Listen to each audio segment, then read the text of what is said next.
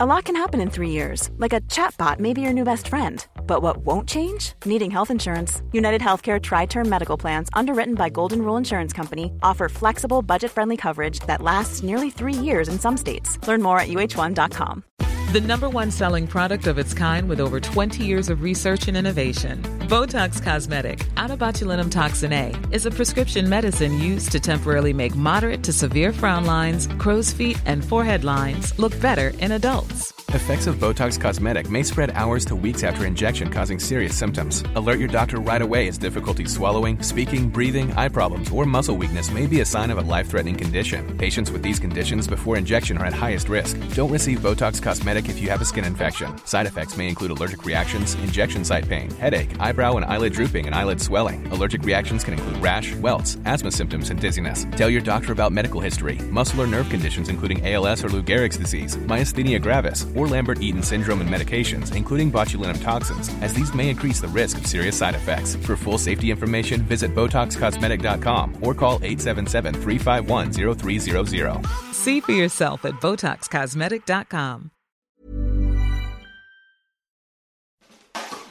I den här veckans intervju så kommer jag att berätta om Frida Kahlo, en av Mexikos största konstnärer genom tiderna. Och hon har levt ett väldigt speciellt liv, så jag hoppas att ni tycker att det är intressant. Jag heter Alexandra Reismar och du lyssnar på Intervju. Jag är stolt att vara kvinna. Jag är stolt att vara den jag är. Jag är här och jag är kvinna. Jag har hittat den jag är. Den här veckan blir lite speciell för att vi kommer att ha med oss en man i podden. Det är ju min man då. What up? Jag lovar att det är den första och sista gången en man får vara med. Men Petter har fått hoppat in lite som min sidekick den här veckan för att jag inte har kommit ifrån Norrköping och har inte kunnat intervjua någon den här veckan. Känns det okej? Lite spänt, men det är okej. Ja, alltså konceptet den här veckan blir fortfarande en kvinna, för det är ju fortfarande kvintervju. Men så min tanke var att vi ska prata om en alltså stor kvinnas historia. Ja, jag ska få lära mig lite om Frida Kahlo, tänkte nice. Ja. Yes. Ni har ju lyssnat på mordpoddar. Det är lite samma koncept. Du vet, de som sitter och så här chitchattar. Har du lyssnat på några mordpoddar? Inget fan. Ingen fan? Nej, men det är jag för att jag är lite creepy. Ja. Men det händer rätt ofta. Lite för fascinerad av mord. Lite. Ja. Men jag tänker att sover med ett öga öppet. det gör det. Det gör det inte.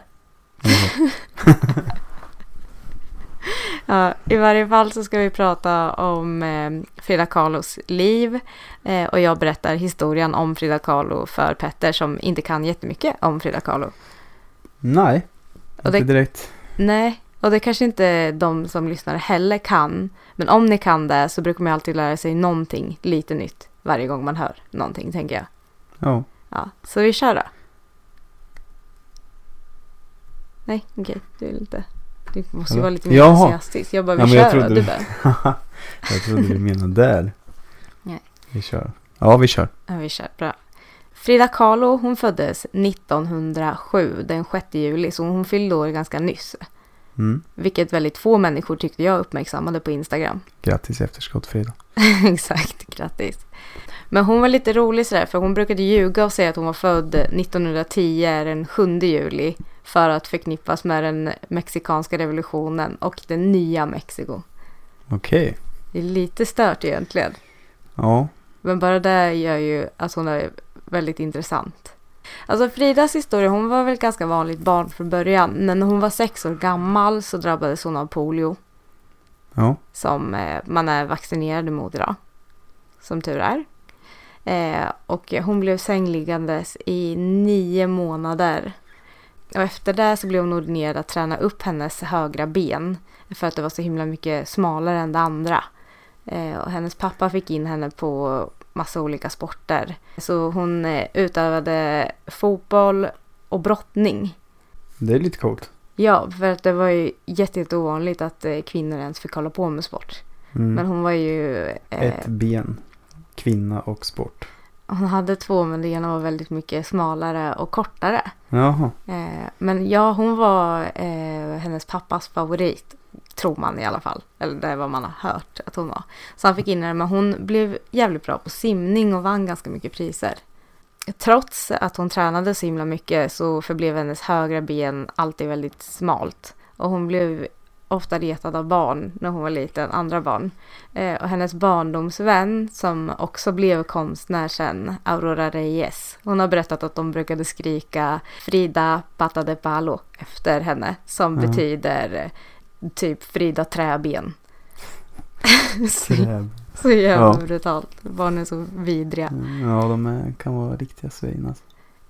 Man kan ju tänka att barn som har gått igenom, och hon låg liksom i säng i 9 månader. Ja. Man kan ju tänka att hon ändå var ganska nedbruten. Ja. Men tydligen så var hon jävligt kaxig. Så hon vann ju lite deras respekt genom att svära jävligt mycket och göra så här makabra gester när de kallade henne för Frida Träben. Ja. Men alltså vad är polio? Vad blir man? Alltså hur blir man om man har polio? Alltså polio är ju en virussjukdom som sprids med avföring och vatten. Det kan så spridas mellan människor också, men det skadar ju ryggmärgen och brukar orsaka förlamning. Okej. Ja, fruktansvärd sjukdom. Som inte finns längre. Som knappt. Den finns, man har ju upptäckt Anti-vaxxers. Ja, men jag vet det. Och det är så här, det finns, så länge det finns i världen finns det ju alltid en chans att det kommer hit, tänker jag. Ja. Vaccinera er barn. På 1920-talet så fick hon börja på någonting som hette Nationella förberedande skolan i Mexico City. Det är typ som ett gymnasium fast svårare.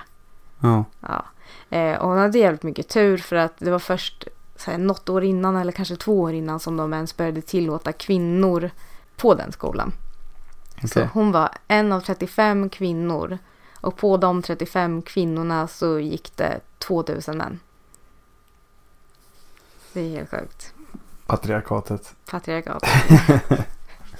Frida, hon associerade väldigt mycket med alltså, populära ungdomar. Och det var faktiskt på den skolan som hon hade sitt första möte med Diego Rivera. Som vi kommer att prata ganska mycket om sen, så kommer jag ihåg det här namnet. Han gick inte i skolan med henne. Det var inte en ungdom utan han var ju lärare. Ungefär. Nej, han var inhyrd som målare. För att nu när det var nya Mexiko, när revolutionen där hade varit, så ville man ju göra Mexico great again. Nej. Nej, men så att han målade ju väldigt mycket så här kommunistiska målningar och sådär runt om i skolan. I varje fall hon och hennes asshole friends, för att de var inte schyssta, de här populära kidsen. Nej. De älskade ju att fucka med de här målarna som var där på de här ställningarna och så här. Och hennes första möte med Diego var att hon stal hans lunch och sprang därifrån och kallade honom för Gordo, eller hon ropade Gordo, vilket är tjockis. Hon tog hans lunch, sprang därifrån och kallade honom för tjockis. Vilket han var. Ja, det var ju inte så jävla schysst egentligen. Men det här var inte det värsta. De brukade ibland sätta eld på de här ställningarna som målarna stod på. Alltså. Och gjorde så här hemmagjorda bomber och stoppade i lärare som de inte tyckte om, så här deras skrivbord. Ja, där framme, katedern heter det. Men alltså de var sjuka över att de var inte alls trevliga. Alltså det var Frida och hennes crew, eller? Frida och hennes crew. Jag vet inte hur drivande hon var i det hela, men hon stal tjockisars lunch. Ja. Not okay. De är faktiskt mer hungriga. Ja. Men Frida i alla fall, hon var ihop med en kille som heter Alejandro. Som min pappa. Mm. Ja, hennes föräldrar älskade inte det förhållandet. Kanske för att han var ett asshole. Jag vet inte. Men de godkände inte deras förhållande. Men hon var ju så här, hon brydde sig ju inte riktigt om vad någon tyckte. Så hon fortsatte ju dejta honom. Alltså öppet, och eftersom att hon var pappas lilla flicka så kom hon väl undan med det i alla fall. Ja. 1925 så någon gång det året så skulle hon och Alejandro åka hem ifrån skolan. Och de skulle gå på bussen vid Coyoacán utanför Mexico City. När de går på den bussen så kommer hon på att hon har glömt sitt paraply. Förmodligen vid busshållplatsen när de skulle gå på. Ja. Och det här är en så... Alltså det här hade ju... Om hon bara hade skitit i det där paraplyet. Men i alla fall, de går av. Tar hennes paraply och går på nästa buss. När den här bussen ska svänga förbi första hörnet så möts den av en spårvagn. Oh. Och det blir inte en kollision på det, så det blir ingen krasch, utan den här spårvagnen mosar bussen. Alltså så här, alltså krossar bussen på mitten. Oh. Alejandro, det är han som har berättat om hela den här olyckan, och han har berättat att någon hade haft något så här guldstoft i fickan. Jag vet inte om det var en grej då. Varför går man omkring med guldstoft i fickan? Jag vet inte. Man kanske tror att man är en tingeling typ. Nej, det tror jag inte. Nej, jag vet faktiskt inte. Nej. Jag har aldrig hört talas om guldstoft. Nej, jag måste kolla upp vad det är, varför. Men han har i alla fall berättat att det var någon som hade en påse med guldstoft i fickan. Så när den här kollisionen uppstod så liksom flög guldstoft över hela, alltså katastrofen, eller vad man ska säga, hela olyckan. Ja. Frida krossas i alla fall utav den här spårvagnen. Och det som händer är att hon får en så här ledstång som man kan hålla sig när man står. Ja. En sån genomborrar hela hennes bäcken. Alltså via underlivet och allting.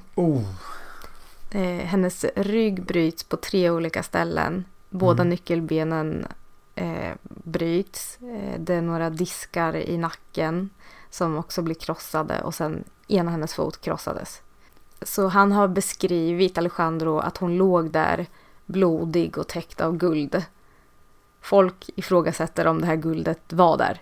Jag med, för sydamerikaner, nu är inte de sydamerikaner men latinos, vi gillar att krydda. Ja. Alltså det känns ju typiskt så här. Krydda gärna med guld också. Gärna med guld. Det var guldstoft över hela. Tänker jag. Det var, det är helt, skitsamma, det var coolt. Det är ju coolt om det var så. Ja. Så man kan ju ändå ha det med i historien, tänker jag. Ja. Det var guldstoft och det var blod. Guldtoft. Han lyfter ju Frida och springer till en butik som ligger utanför. Så han får ju loss henne ändå. Med den här ledstången. Ja. Och de kommer in i en butik där och de så satt den kvar. Den satt kvar.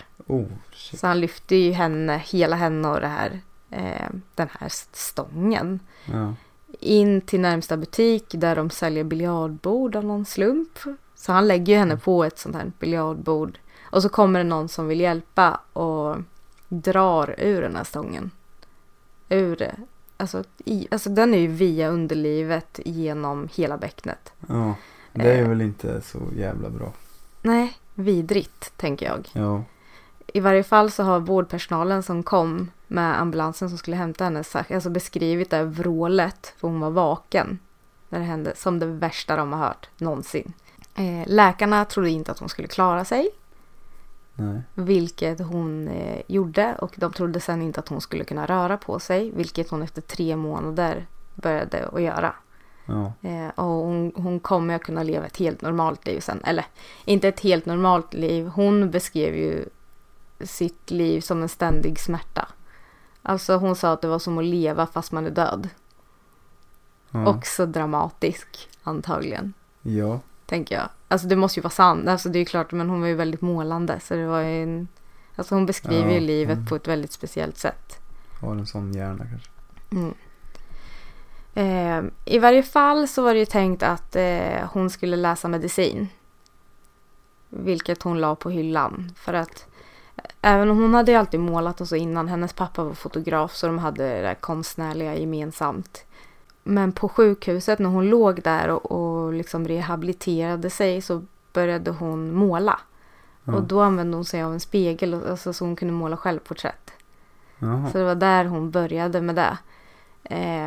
1928 så söker Frida upp tjockisen som hon kallade honom för, Diego Rivera. För att han är ju en erkänd konstnär. Ja. Så hon uppsöker honom på hans arbetsplats där han fortfarande står och målar. Det här måste vara ett så jävla långt projekt. Han håller fortfarande på och målar. Och hon vill visa upp sin konst för honom. Ja. Och, love story waiting to happen. Ja. Men hon visste ju att han var en sån här ladies man. Alltså han var ju runt. Och han hade ju en fru. Okej. Så hon gör det ganska klart för honom att så här, ja men jag vill ha din ärliga åsikt. Jag har inget intresse av att ligga med dig. Typ. Så. I varje fall, han tycker ju att hennes konst är det bästa han har sett. Han tycker inte att den är så här... han hade väl sagt att man ser när det är en nybörjare som har börjat måla för att de vill så mycket. Och hennes konst såg inte ansträngd ut. Okej. Så. Ja, skitsamma. De blev kära i alla fall. Ja. Såklart. Och av någon konstig anledning så tyckte hennes föräldrar att det förhållandet var en bra idé. Alltså han är 43 och hon är 20. Nice. Men de tyckte inte att förhållandet med Alejandro som var lika gammal som henne var lika okej. Han hade inte kommit lika långt i livet. Nej, de kanske visste vilka dörrar han skulle öppna upp för henne, tänker jag. Ja, kan vara. I varje Det var väl lite mer accepterat då. Alltså äldre män, yngre kvinnor. Ja, säkert. De såg väl också att han kunde försörja henne för hennes räkningar var ju jävligt dyra. Alltså hennes sjukhusräkningar. Det var ju den enda anledningen till att hon började med började vilja sälja sin konst. För att hon ville kunna betala sina egna medicinska räkningar. Okej. Men hennes pappa har Diego berättat ska ha varnat Diego för Fridas inre demon. Då vet man att man har ett fucked up kid. Ja. Det är som din mamma brukar säga till mig. Min mamma om bara din PMS. varnar för min inre demon. Yes. Det här kommer att bli Mexikos mest dramatiska och kända och mest omskrivna kärlekshistoria någonsin. Och det är ju typ en av världens mest kända historier nu. Ja.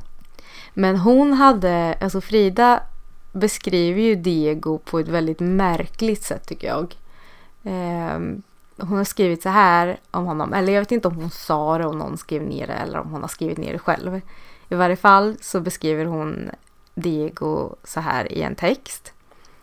När man får se honom naken kommer man omedelbart att tänka på ett grodyngel som står på bakbenen. Hans hud är vitgrön som på ett vattendjur. Ögonen verkar nästan vilja tränga sig förbi ögonlocken. Uppsvällda som på ett groddjur. Om hans byst kan man kort och gott säga att om man landstigit på den ö där Sanfo regerade så hade hennes krigarinnor skonat honom. Känsligheten hos hans magnifika bröst hade räddat hans liv. Diego har formen av ett älskat monster.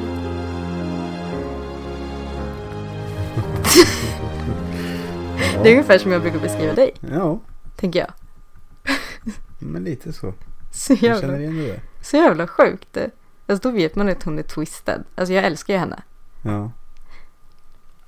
Året därpå. Otippat att jag älskar henne. Året efter att de träffade varandra så gifte de sig.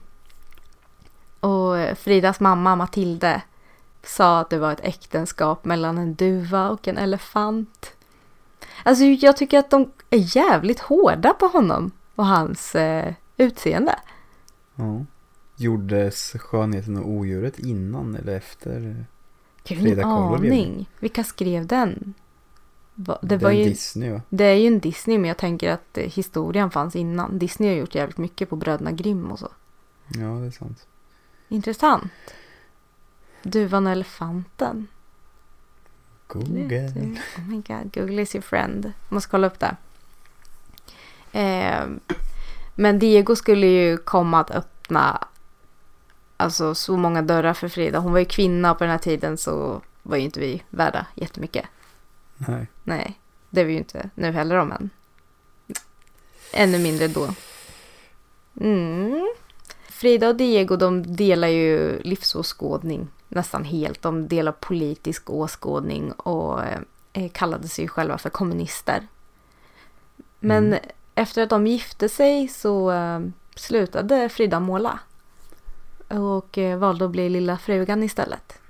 Ja. Så det hon gjorde var att hon gick in väldigt hårt för att vara den perfekta frun. Hon lagade mat och liksom stod vid dörren när Diego kom hem. Och sen så var han otrogen. Klassiker. Men jag tänker att om en man, nu hade ju han säkert jävligt mycket makt.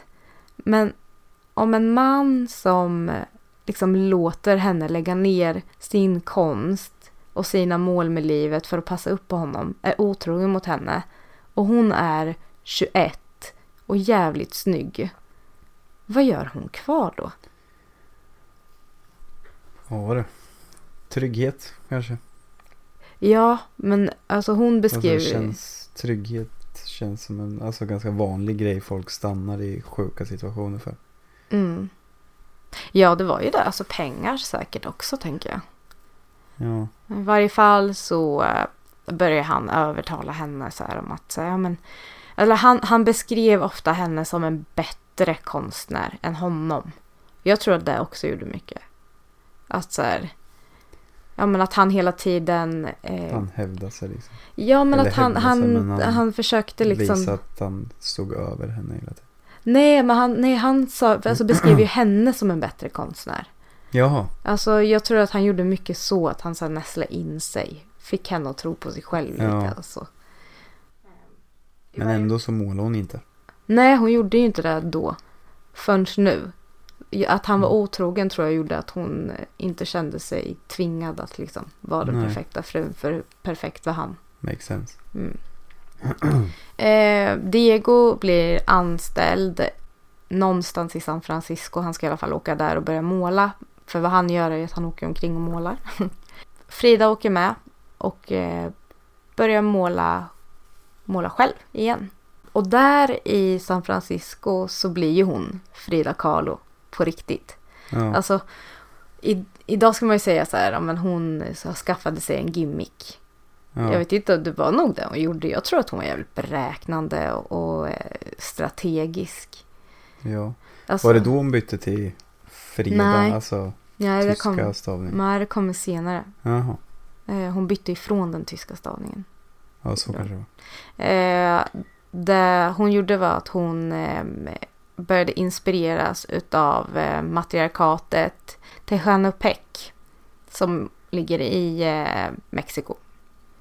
Och där så var det väldigt mycket broderat och blommor och mönster och så som man tänker att hon ser ut. Så hon skaffade sig en stil där hon alltid hade långa klänningar. För att nu när de var så här kända och omskrivna så hatade hon bilder på sig själv där man såg hennes ena ben. Ja, okej. Så därav så skaffade hon sig de här långa klänningarna som var alltså generösa med space. Ja.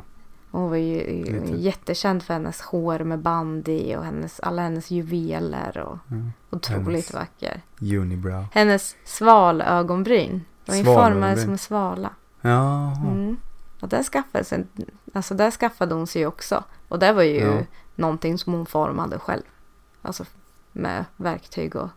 Okej, alltså hon målade typ på ett svalformat. Ja, eller formar dem så. Alltså, mexikanare brukar ju ha ganska bra ögonbryn ändå att jobba med. Så. Eller mexikanare, hispanic people like me. Du jobbar på dina? Jag jobbar på mina ögonbryn. Du brukar alltid säga att jag försöker se ut som Frida Kahlo. Det är för att du blir lite lik. Som en duva. Med svalformade ögonbryn. En duva med svalformade ögonbryn. Mycket fågeltema. Ja. I varje fall när de är i San Francisco så blir de ju världskända. Alla vet vilka de är. Ja. De är liksom the couple. Däremot så gillar ju inte hon amerikanerna. Frida hatar ju amerikanerna. De står ju för allt som hon inte står för. Kapitalisterna. Yes. And she doesn't like that. Hon har i alla fall sagt att hon tycker att amerikanerna är ytliga töntar som dyrkar sina toaletter. Sina toaletter? Mm. Jag vet inte, hade de några nya grymma toaletter? Ingen aning. Men alltså, om det är någon som borde dyrka sina toaletter så är det thailändarna. Med den här lilla duschen som är bredvid. Du har så konstig hänga på den där duschen bredvid. Ja, men den är... Jag tycker det är bra grejer alltså. Jag gillar inte bara att man torkar som med papper. Nej, alltså det... Nej, får man bajs i ansiktet så tar man inte torrt papper och bara torkar bort så här. Då vill man ju liksom tvätta med tvål och vatten typ alltså. Och så bara använder man papper. Ja, vi får skaffa en bidé. Ja, vi ska göra det. Ska vi det? Ja. Det är bra. En toalett, men vi ska ha en bidé också. Eller hade du tänkt slangen? Nej, alltså en dusch bredvid, alltså som ett duschhandtag bredvid toan.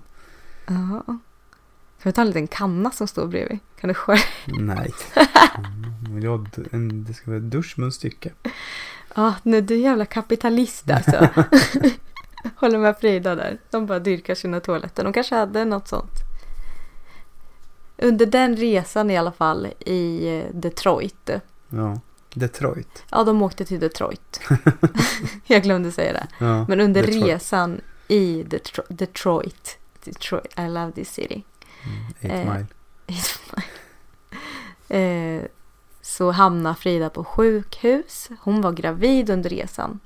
Förmodligen så gjorde Frida en abort, vilket inte var tillåtet då.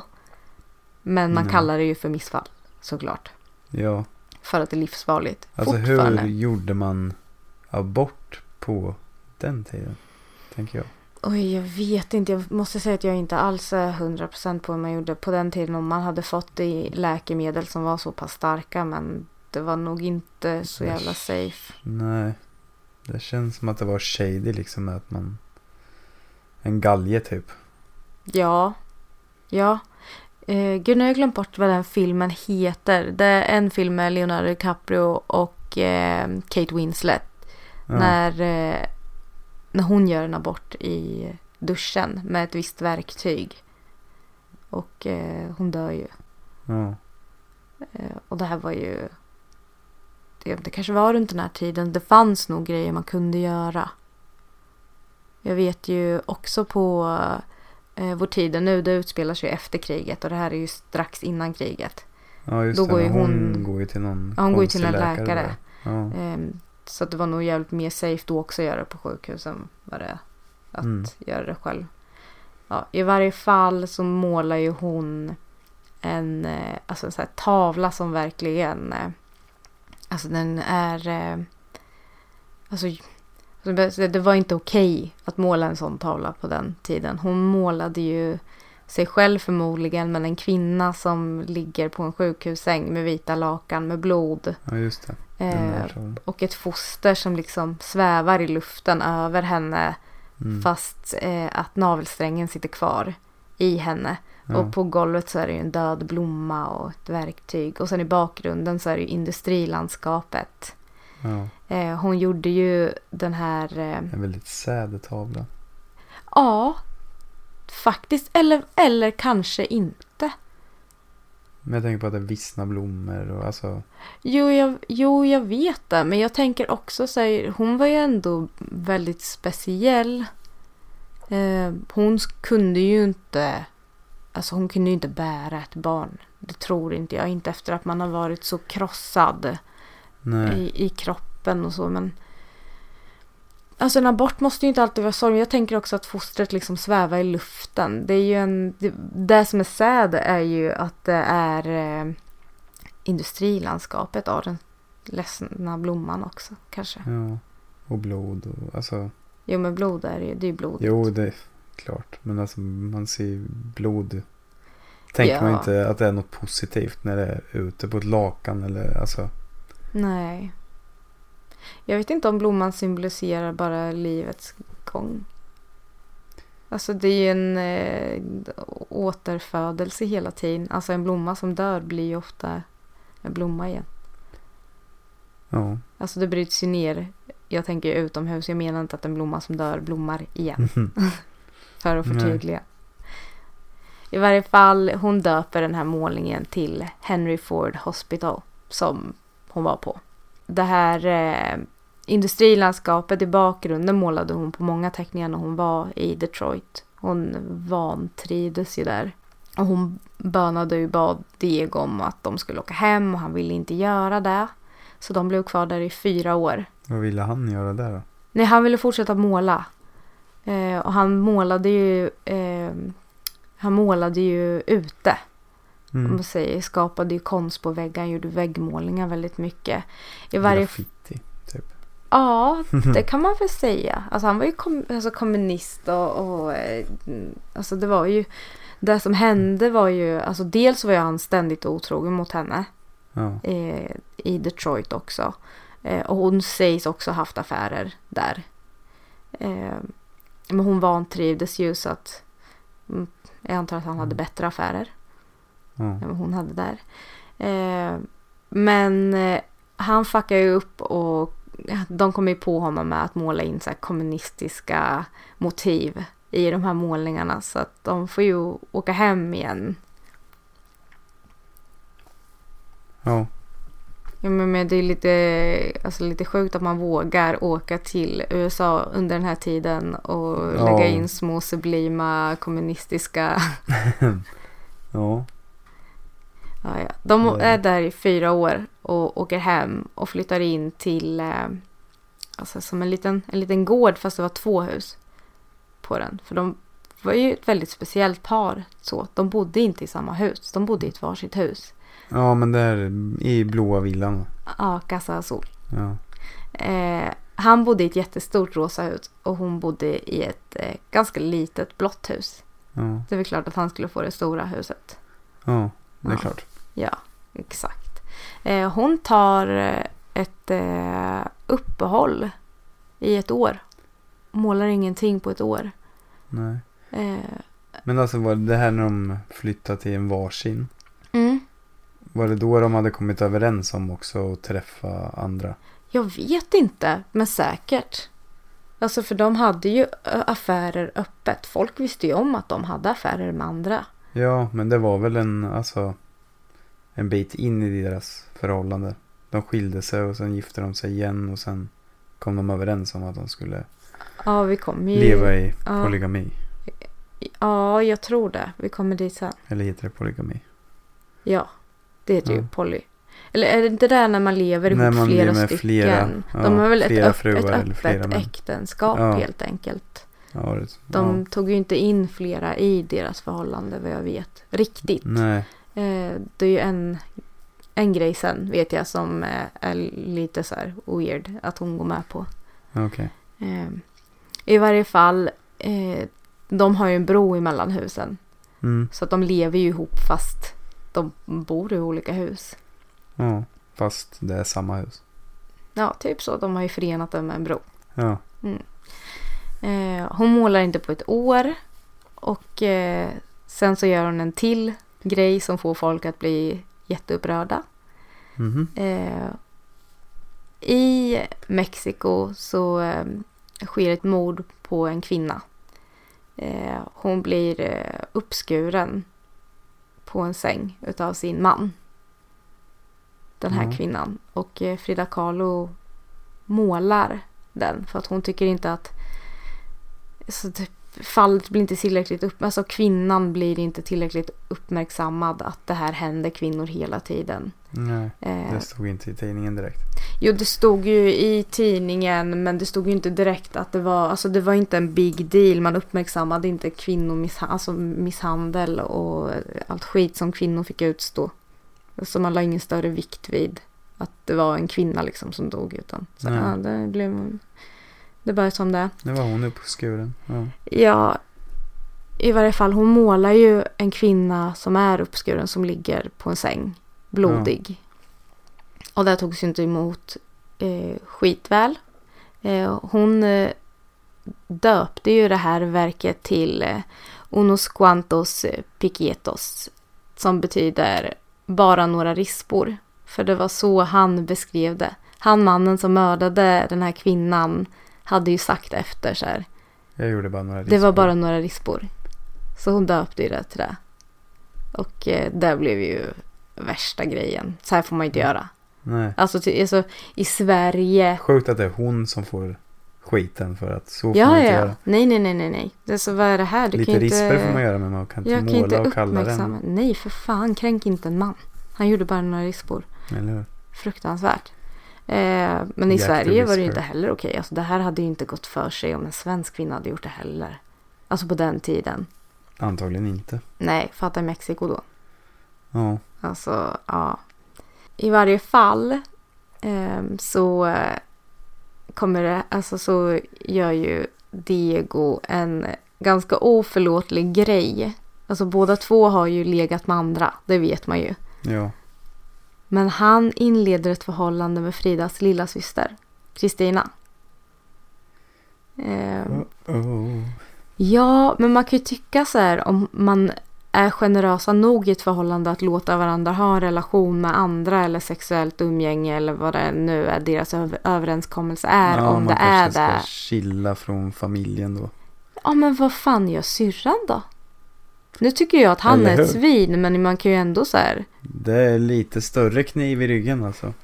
Tror du att det är för att hennes fars, alltså för att deras pappa alltid har favoriserat henne, så hon bara, I'm gonna steal your daddy. Så kan det vara. Aj pappi. Det är min pappi nu, okej? Mm-hmm. Frida blir skitlack, hon flyttar ut, lär sig att stå lite på sina egna ben. De verkar ändå vara ett par, men Kristina, hennes lilla syster och hennes barn bor fortfarande kvar i huset. Mm-hmm.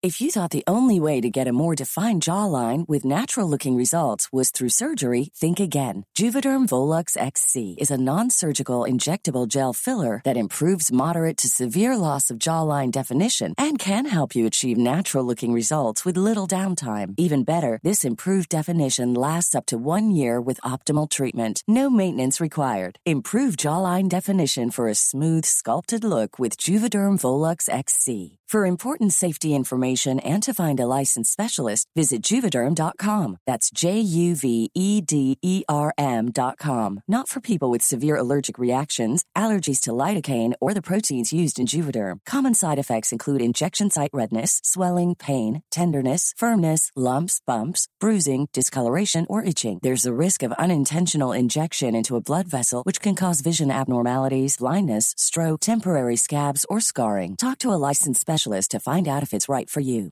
Botox Cosmetic, out of botulinum toxin A, FDA approved for over 20 years. So, talk to your specialist to see if Botox Cosmetic is right for you. For full prescribing information, including boxed warning, visit BotoxCosmetic.com or call 877-351-0300. Remember to ask for Botox Cosmetic by name. To see for yourself and learn more, visit BotoxCosmetic.com. That's BotoxCosmetic.com. Ryan Reynolds here from Mint Mobile. With the price of just about everything going up during inflation, we thought we'd bring our prices down. So to help us, we brought in a reverse auctioneer, which is apparently a thing. Mint Mobile Unlimited Premium Wireless. How to get 30, 30, bit to get 30, bit to get 20, 20, 20, bit to get 20, 20, bit to get 15, 15, 15, 15, just $15 a month? Sold! Give it a try at mintmobile.com/switch. $45 up front for 3 months plus taxes and fees. Promo rate for new customers for limited time. Unlimited more than 40 gigabytes per month. Slows full terms at mintmobile.com. Det är jättemärkligt. Frida flyttar tillbaka och Kristina får bo kvar. Under den här tiden så härjar ju Josef Stalin. Ja. Och det börjar ju bygga upp inför andra världskriget. Ja. Och det finns ju en... nu har jag glömt bort vad han hade gjort för att piss off Josef Stalin. Men han var ju en marxist, tror jag. Lev Trotsky. Ja. Han och hans fru Natalia Trotsky, de hade ju pris på sina huvuden alltså. Och de var inte välkomna någonstans eftersom att det var ju inget land som ville fucka med Stalin. Nej. Förutom Mexico. Nej, de ville inte heller egentligen. Inte från början. Diego är ju ett stort fan. Alltså han är ju kommunist och tycker ju att så här, Trotsky är king. Ja. Så han övertalar ju Mexikos regering att låta Lev Trotsky få exil i Mexiko och bo ihop med honom och Frida. Ja. Och då han hade ändå lite power i så fall. Ja, han var ju en stor man. Alltså han och Frida Kahlo var ju liksom fan Beyoncé och Jay-Z. Alltså de var stora. Alltså för alla visste vilka det var. Ja. De tillåter dem att komma dit. Så Natalia och Lev Trotsky flyttar in hos Frida och Diego och Kristina nu då, eftersom syrran också bor där.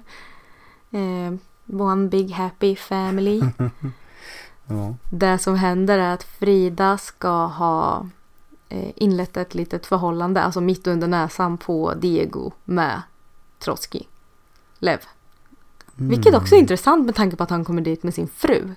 Ja. Alltså det är mycket shadiness i det här huset. Ja. Allt åt alla. Kommunisterna. Alla ska ha lika mycket. Diego älskade inte det här. Alltså fatta så här, hans idol kommer. Ja. Han ska bo och så kommer han och tar hans kvinna. Eller hans kvinna tar hans idol. Ja. Och då tänker jag undrar om det här är för att vad han gjorde. Alltså han var med hennes syrra innan. Eller hur? Hon var fuck you. Payback. Ja. I'm have me some Trotsky. Eller hur? Karma. Exakt. Samma år som det här händer så får André Breton, som man kallar för surrealismens fader, ögonen för Fridas konst. Frida har ju fått avbryta förhållandet med Trotsky då, eftersom det inte var jättepopulärt där hemma. Om han skulle få vara kvar i exil där så liksom back off. Exakt. Hon blir alltså erbjuden av André Breton att ställa ut hennes konst i New York. Där det går jättebra. Ja.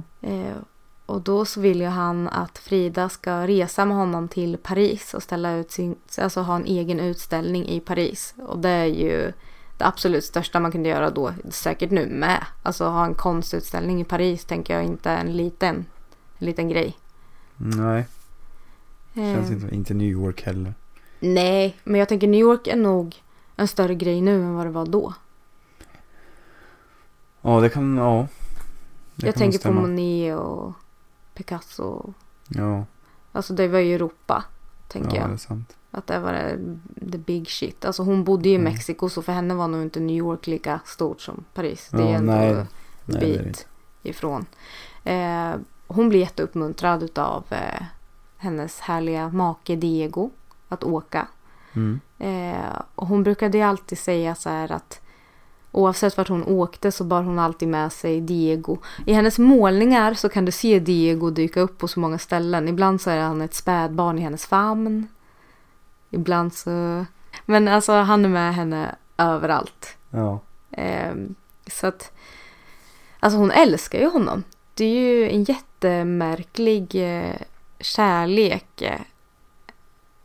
Är det ju. Nu vi håller på att kolla så att vi har ett bildspel med hennes bilder på i bakgrunden. Och precis när vi pratar om det så kommer en bild när hon håller ett väldigt stort Diego-barn i sin famn. Ja, med ett tredje öga i pannan. Ja, men hon var ju så speciell.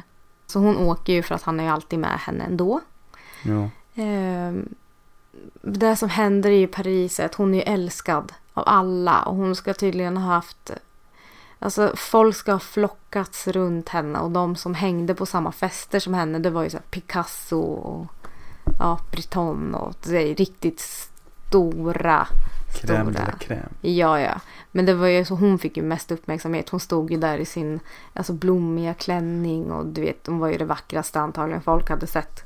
Alltså där. Så hon hade tagit för sig, säger man i alla fall, utav männen. Och kvinnorna. Jaha. Ja, hon hade både män och kvinnor i sitt liv.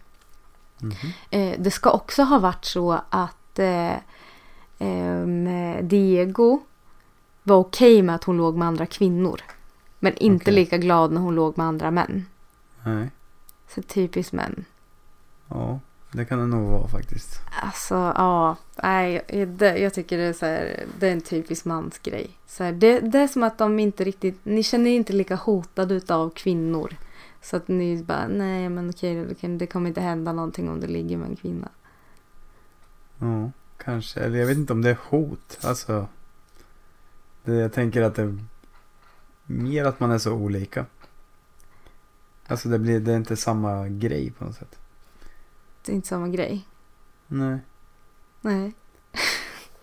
Nej. Men jag tror att män tänker så ofta om lesbiska relationer. Att det inte är samma grej. Men det tror jag absolut att det kan vara. Ja, alltså jag säger inte att kärleken inte är samma. Du tänker på sexet? Alltså det med i och för sig, det är samma känslor och allt som är med, men det... Det är penetrationen. Exakt. Jag visste det. Det är något med den. The holy cock. Exakt. André Breton, han ville ju sätta Frida i ett fack. Han sa ju att hon sysslade med surrealism och att hennes surrealism var en av de bästa i hela världen. Vilket egentligen är en jävligt grym komplimang av någon som ändå har fått smeknamnet surrealismens fader, tänker jag. Ja. Frida hatade det här. Aha. Alltså hon hatade honom efter det. Hon höll inte på med surrealism för hon målade sin verklighet. Ja. Alltså hon menade ju på att så här, det här är inte surrealism. Hon kanske inte ville bli det här är mitt liv. Fack liksom. Eller? Sätt inte Frida i fack, är du efter. Eller Clio. Som kommer kanske i kvintervju. Som har tackat ja till att vara med i kvintervju till och med. Ja, det kommer bli fett. Det kommer bli coolt faktiskt. Ja. Frida. Shoutout till Clio. Du älskar ju Clio. Ja. Jag har pratat med henne på trappan en gång. Trappan i Norrköping. Har du? Ja. Jag och 2 kompisar. Det var en kompis som var, är väl fortfarande lite småkär i Clio. Ja, men konstigt då. Det är ju Clio ändå. Ja, det tror jag. Stod ni och fangirla? Lite. Clio, vi älskar dig. Eller? Nej, men det är kört nu. Ja, det är det. Mm. Hon ska bli mamma. Ja, det ska hon. Men hon är ju mamma redan. Hon ska få sin andra. Dubbelmorsa. Ja, det är många rap babies. Jag tänker på Cardi. Jaha. Det var inte många, det var 2. Ja. Det var fler än vad det brukar komma. Som de i och för sig sa, många sa ju att Cardis karriär var över. Har hon släppt mer än någonsin? Än vad hon har gjort under sin graviditet? Nej, kanske inte. Helt sjukt. Men hon är väldigt, alltså hon har blivit stor. Ja, hon är ju på sluttampen. Ja, jag menar inte gravidstor. Jag tänkte alltså musikindustristår. Ja, hon har ju blivit svinstor. Ja. Jag älskar att jag bara... För jag tänkte bli on the fence. Jag bara, ursäkta, vad menar du? Hon är i slutet av sin graviditet. Fat shame en gravid. Hur fan? Det skulle jag aldrig göra. Nej. Hur fan? I varje fall i ett brev hem till sin älskare så har Frida Kahlo skrivit att hon hatade Breton och alla hans ytliga översittarkompisar, Picasso-grabbarna typ så här. Alltså hon hatade det där stället, men hon var ju älskad utav dem. Hon visste ju inte riktigt det, men kriget var ju alltså nästan där. Alltså när du säger kriget så menar du andra världskriget? Jag menar andra världskriget. Under tiden som var där så hamnade hon på ett amerikanskt sjukhus i Paris. Och där har hon sagt var den bästa stunden hon hade i Paris för att hon kunde prata med någon som hon fattade vad de sa. Jaha. Fransmän gillar inte att prata om några andra språk än sina egna. Och jag tänker att hon pratade engelska och spanska så att så hon bara, nice att förstå folk. Jag har bara kunnat ligga med folk innan. Ja. Body language. Mm-hmm. Tänker jag. När hon var där så fick hon bevittna hur Paris behandlade flyktingar som kom dit. som skit. Och Frida blev ju alltså vansinnig. Hon tyckte att Europa var vidrigt. Och hon hade sagt att hon mådde illa av deras så kallade demokratier och att flyktingar inte var värda ett skit när de kom dit. Vad hon gjorde då som ett statement emot nazisterna var att hon tog bort ett E ur hennes namn. Hennes pappa var ju tysk. Så de hade ju gett henne den tyska stavningen Frida. Alltså med IE. Ja. IE till och med. Ja, så hon tog bort E-t. Ja. Bara för att hon lackade upp på nazisterna. Helt rätt. Ja, men alltså det var ju en grej då, tänker jag. Idag hade det känts... Det är alltså ganska stort statement ändå. Ja, då. Ja, men också så mot hennes farsa. Ja. Jävla tysk. Och bara för att man är tysk behöver man ju inte vara nazist. Nej, men det är ju till och med förbjudet där. Du får inte uttala nazistiska eller någonting. Du åker ju stenhårt dit alltså. Ja. Vilket jag tycker är det om något är ändå demokratiskt, eftersom nazism inte egentligen är en åsikt, det är ju hat gentemot en folkgrupp. Alltså det är ju fucked up bara. Ja. Alltså egentligen sjukt att det är lagligt här att som nazist demonstrera. Ja. Och vi tycker att det är så här, nej men det är yttrandefrihet och demokrati. Man bara, va? Okej. Är inte nazismen typ det minst demokratiska du kan hålla på med? Typ. Ja, men de vill ändå utnyttja sin rätt att demonstrera. Så de verkar ju inte smarta alltså. Nej. Alla 19 som är med. Eller kanske är 22. 22, ja, men de är vidriga. Hon var älskad av Europa. Hennes hand, jag vet inte varför, men hennes hand fick vara på omslaget av Vogue. Jag vet inte hur det fungerade på den tiden. Sjukt att Vogue fanns då och är så stort fortfarande. Ja.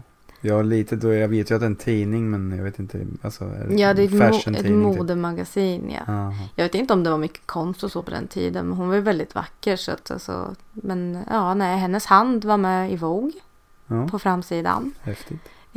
Och en affär med den berömda dansaren Josephine Baker uppdagades. Och det blev också en sån här grej att hon inledde en affär med exakt, kvinnor. Ja.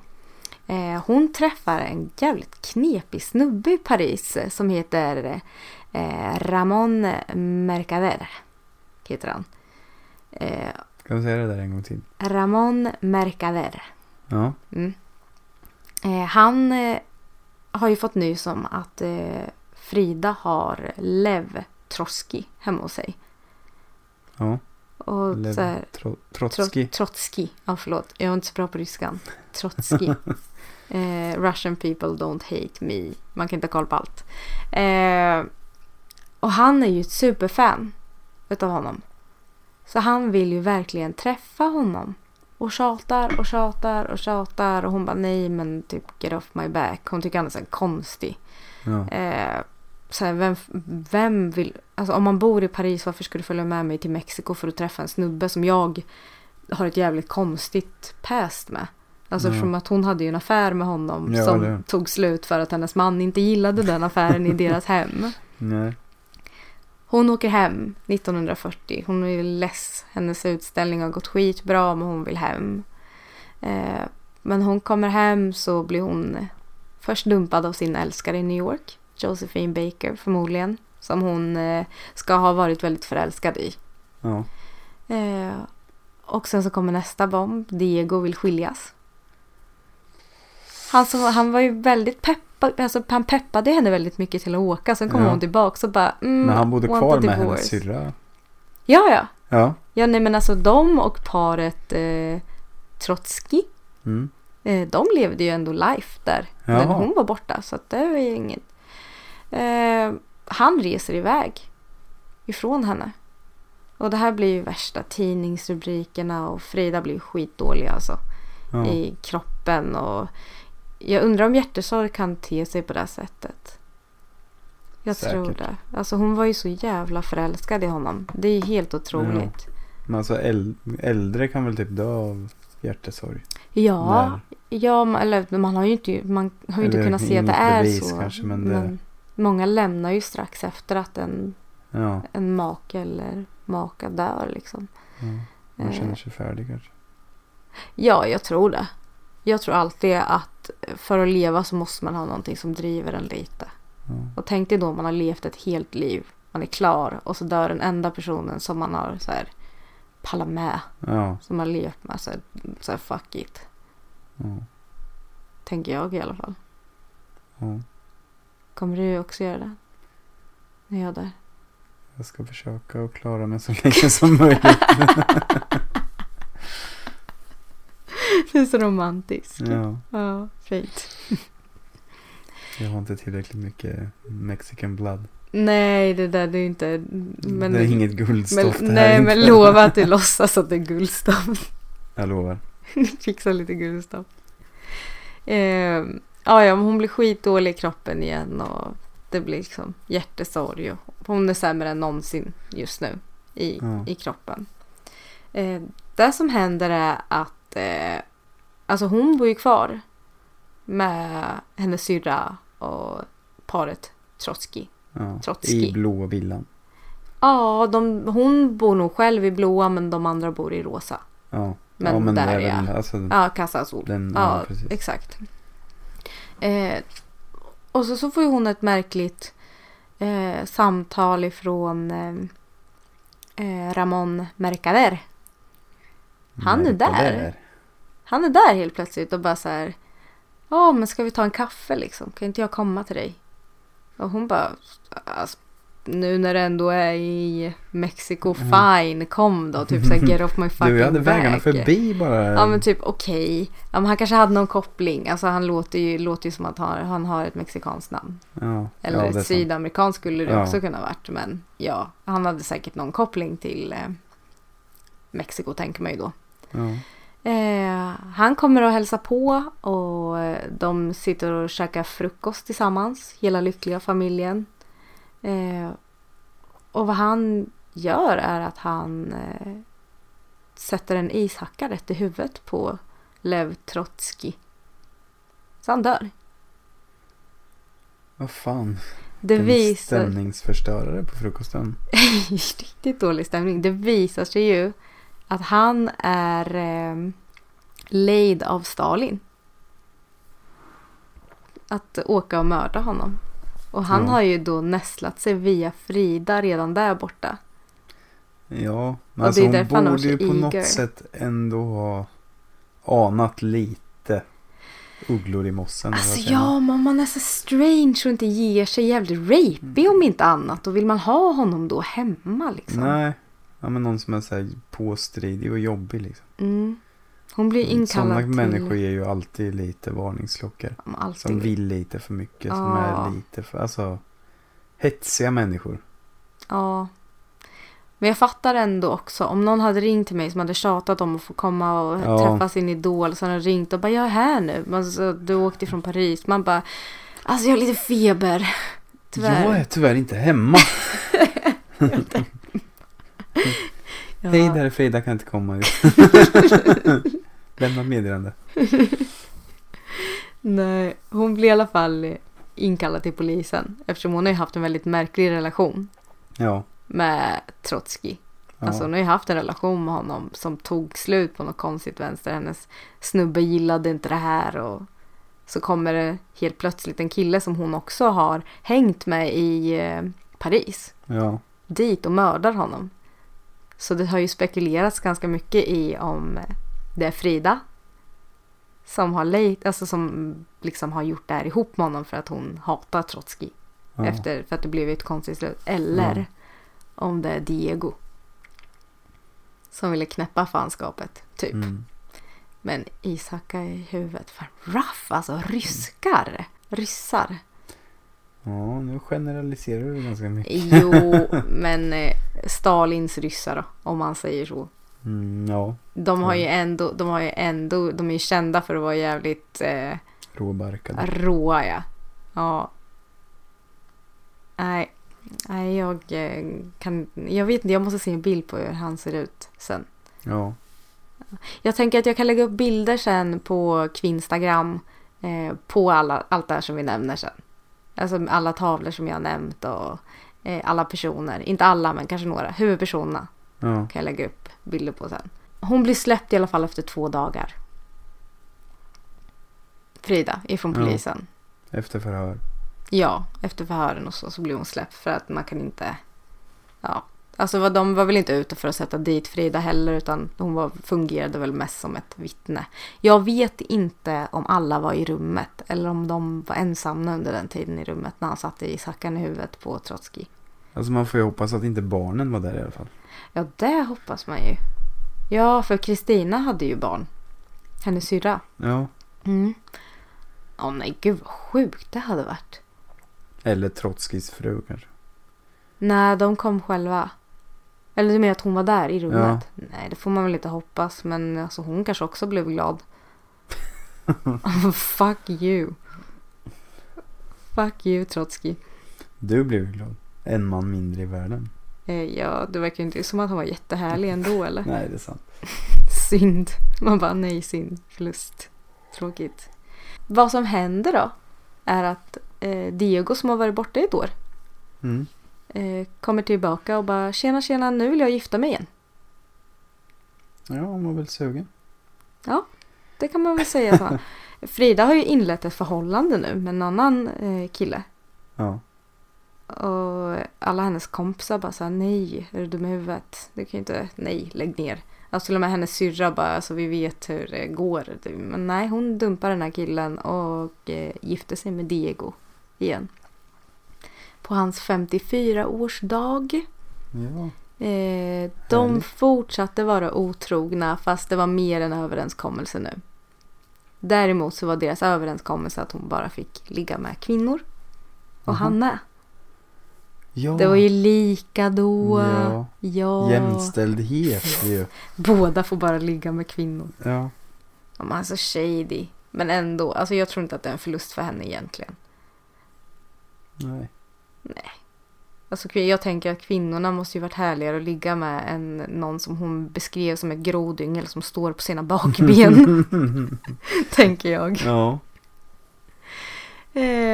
Frida började undervisa på en skola. På en konstskola till och med.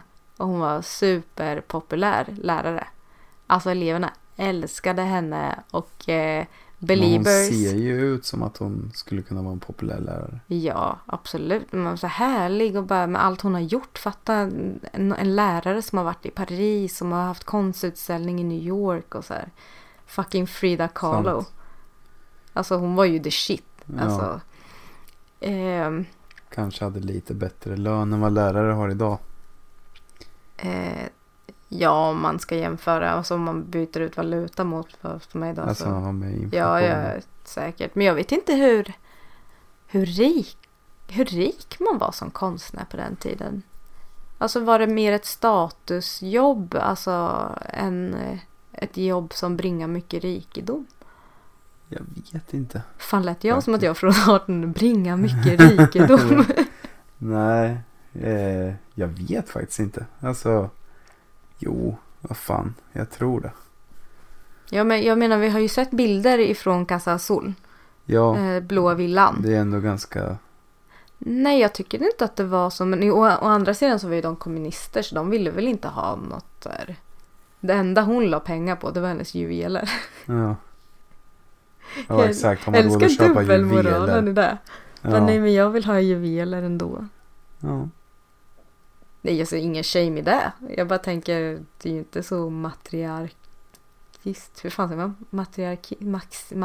Hur fan säger man? Matriark? Matriark? Nej, Marxistiskt, fan, ärligt talat. Eller kommunistiskt. Kommunistiskt, marxistiskt, ja. Alltså om man går omkring med en massa juveler. I don't know. Maybe they were fake. Kanske. Hon gillade bara hur det såg ut. Och säkert hur det kändes. Tror du inte det? Varför ser det ut som att du skulle vilja ha massa juveler? Ja, men jag vet inte, men vadå? Vem vill inte ha mycket juveler? Alla vill ha mycket juveler. Du med. Egentligen. Nej. Varför? Alltså varför skulle man ha juveler? Jag bara tänker så här, de som lånar, det skulle jag aldrig våga i och för sig. Det finns ju folk innan typ så Oscarsgalor och sånt som lånar de sjukaste smyckena. Alltså miljonvärda smycken. Jo, ja, alltså det ser ju fränt ut, men jag vet inte. Jag tror att det kan bli, jag tror att när du får på dig ett sånt. Nej, jag tror att det är lätt att bli Gollum. Du kan vara Smeagol, men jag tror lätt att du blir Gollum med ett sånt halsband på dig. Kanske. Man andas in rikedom.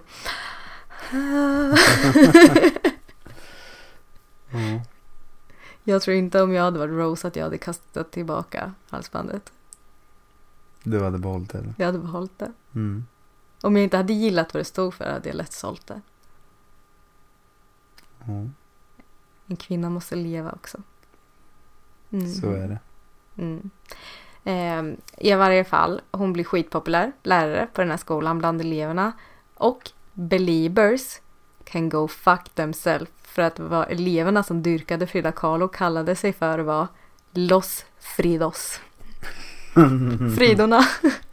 Los Fridos. Alltså jag älskar att hennes fans hade ett namn. Ja. Eller typ hennes lärjungar eller så. Nej, hon är så jävla cool. Förr i tiden. Verkligen förr i tiden. Älskar. Vilka är det som har nu då? Det är Believers. Det är Barbs. Vilka är Barbs? Ja, det är ju Nickis. Barbs. Nicki Minaj. Sen så är det ju Selenators. Selena Gomez. Smileys. Miley Cyrus. Selenators. Så jävla grymt. Kreativt ändå. Ja. Och sen är det Rita Botts. Jag skulle vilja ha Petternators nu efter den här podden. Petternators. Ja. Tror du kommer få fans efter den här podden nu? Nej, tveksamt. Men Rita Botts, det är Rita Oras. Jättekonstigt. Det känns väldigt 90-tal. Rita Botts. Ja, med bots på något sätt. Ja, men vad är det? 90-talet känns det som att bots var coolt liksom. Men vad är det?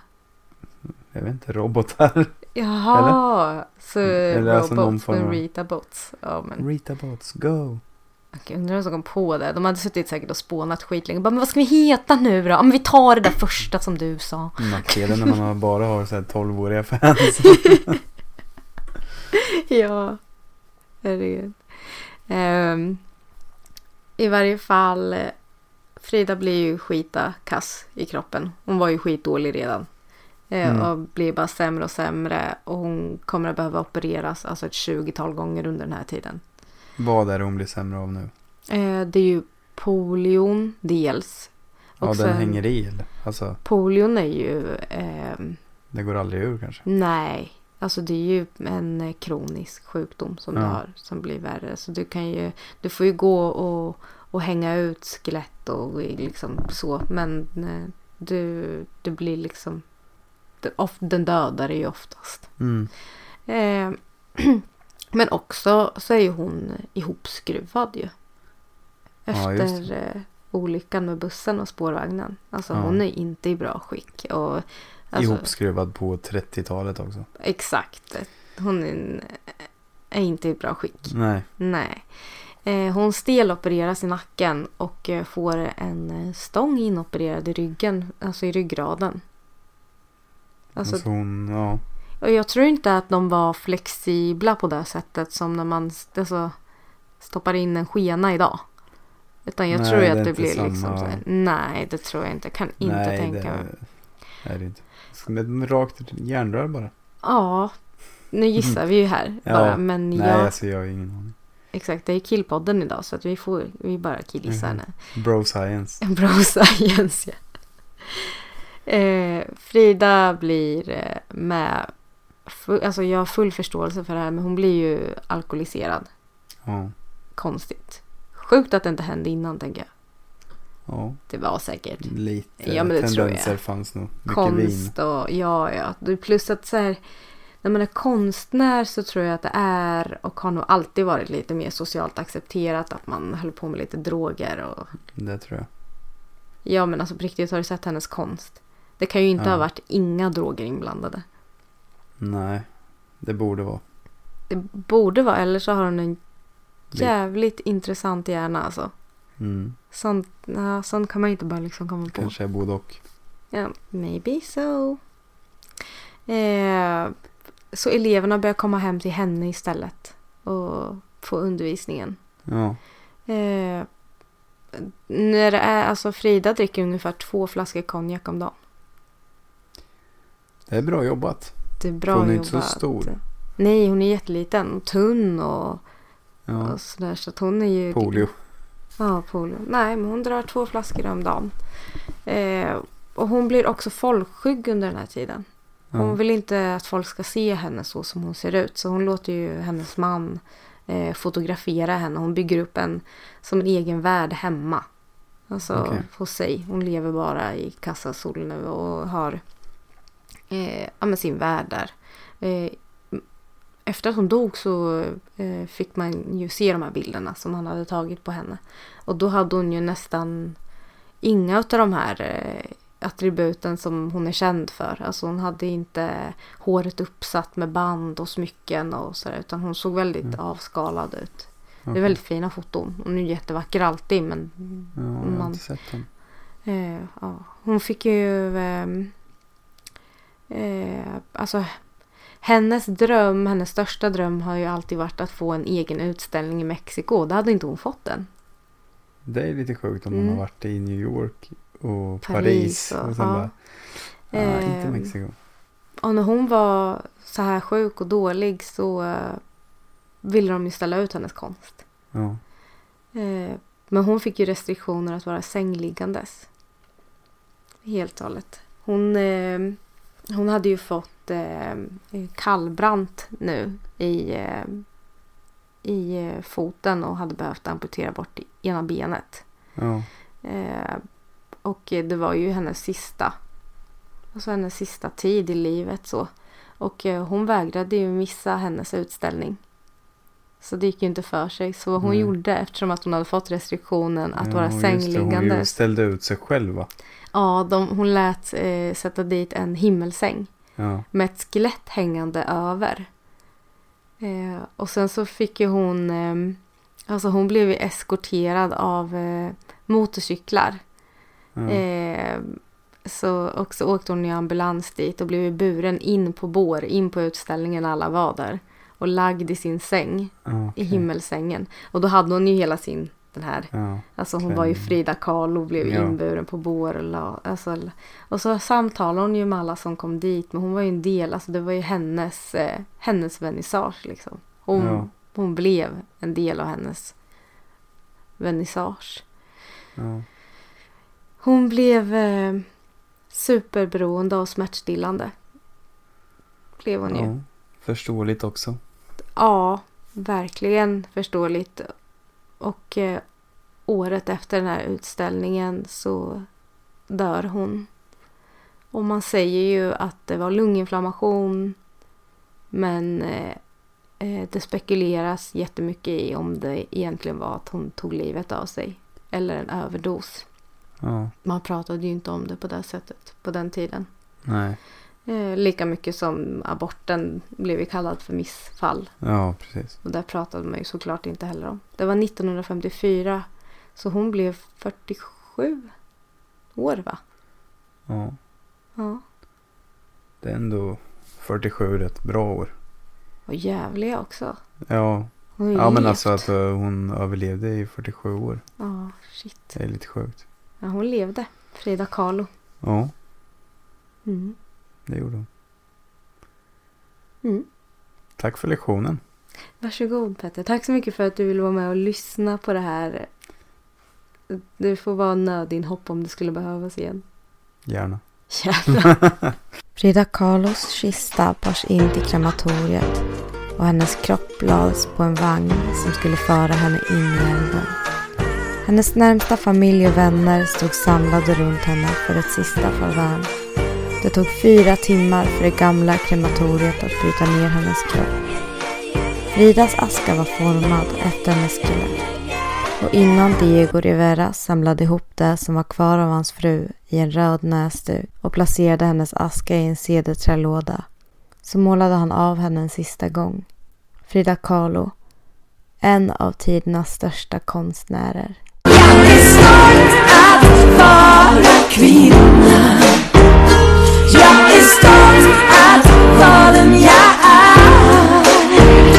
Jag är här och jag är kvinna. Jag har hittat den jag är.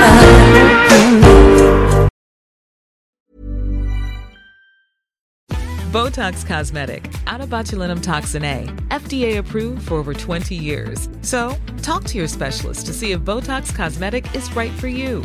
For full prescribing information, including boxed warning, visit BotoxCosmetic.com or call 877-351-0300. Remember to ask for Botox Cosmetic by name. To see for yourself and learn more, visit BotoxCosmetic.com. That's BotoxCosmetic.com.